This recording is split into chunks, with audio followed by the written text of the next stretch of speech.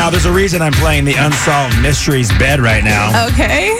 Because what in the heck happened last night at the Grammys? It was really weird. Like, I was so pumped for the show, and it seemed like, I don't know if there was a sound issue, if there was a full moon last night. I have no idea. Rodeo 100, JR and Beth in the morning. Chris here as well. I just tell you right now, I mean, I was happy for a lot of people, but there were some weird things that happened there. I was just like, this seems unorganized. This seems like they didn't rehearse. It kind of seemed like a hot mess. Oh, totally. It was like, a definite hot mess. I feel bad for saying that because I love all the country people that performed. Totally.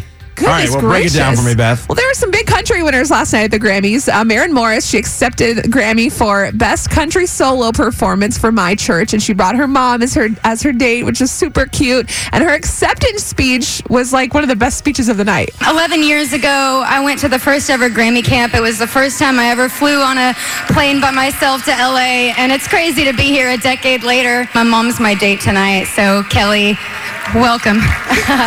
Thank you guys so much. This is amazing. And the fans, thank you for giving me the most incredible year of my life. Here's my bone with it. Here's my discrepancy with that. Yeah. She never thanked Keith Urban, and Keith Urban took her on tour this whole last year. Well, she did say she was super nervous. Like, when she got up there, she was like shaking. I was like, what? You got to say. I'm sure she texted him and called him later and was like, I'm so sorry, I forgot. That was a huge tour. They got her name out there even more. I mean, I know she's doing the singing on My Church, but dang, man, I was really shocked by that. Well, she sang her heart out, too. She did a performance with Alicia Keys of her song Once.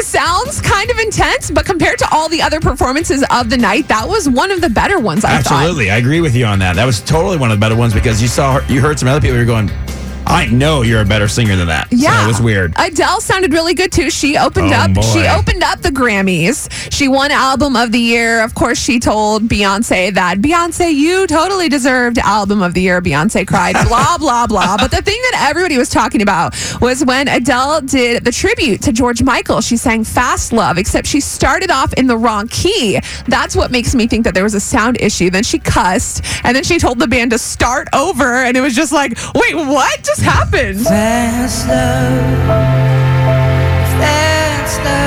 in you. I know it's live TV, I'm sorry. And that's where they censored it. I'm sorry for swearing, and I'm sorry for starting again. Can we please start it again? I'm sorry, I can't mess this up. Oh my gosh. I'm sorry, I can't. I'm sorry for swearing, I'm really sorry. Start again, I'm sorry, Ken.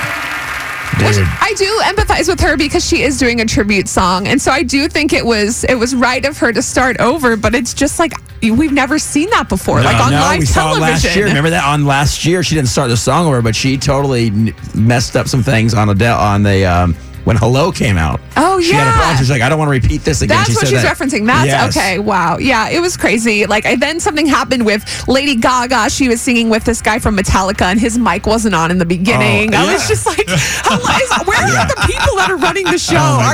Do you guys need some coffee? Like, what's really going on back there? That was a really weird show. And then let me just talk right now about Beyonce's performance. I don't know if you were going to get to that. I'm sorry. I was. Go ahead. No. It's just okay. It was just weird. Like, I don't even know what to think of it. Did she sing ever? Maybe I'm not a deep enough thinker to get all the art and the creativity behind it.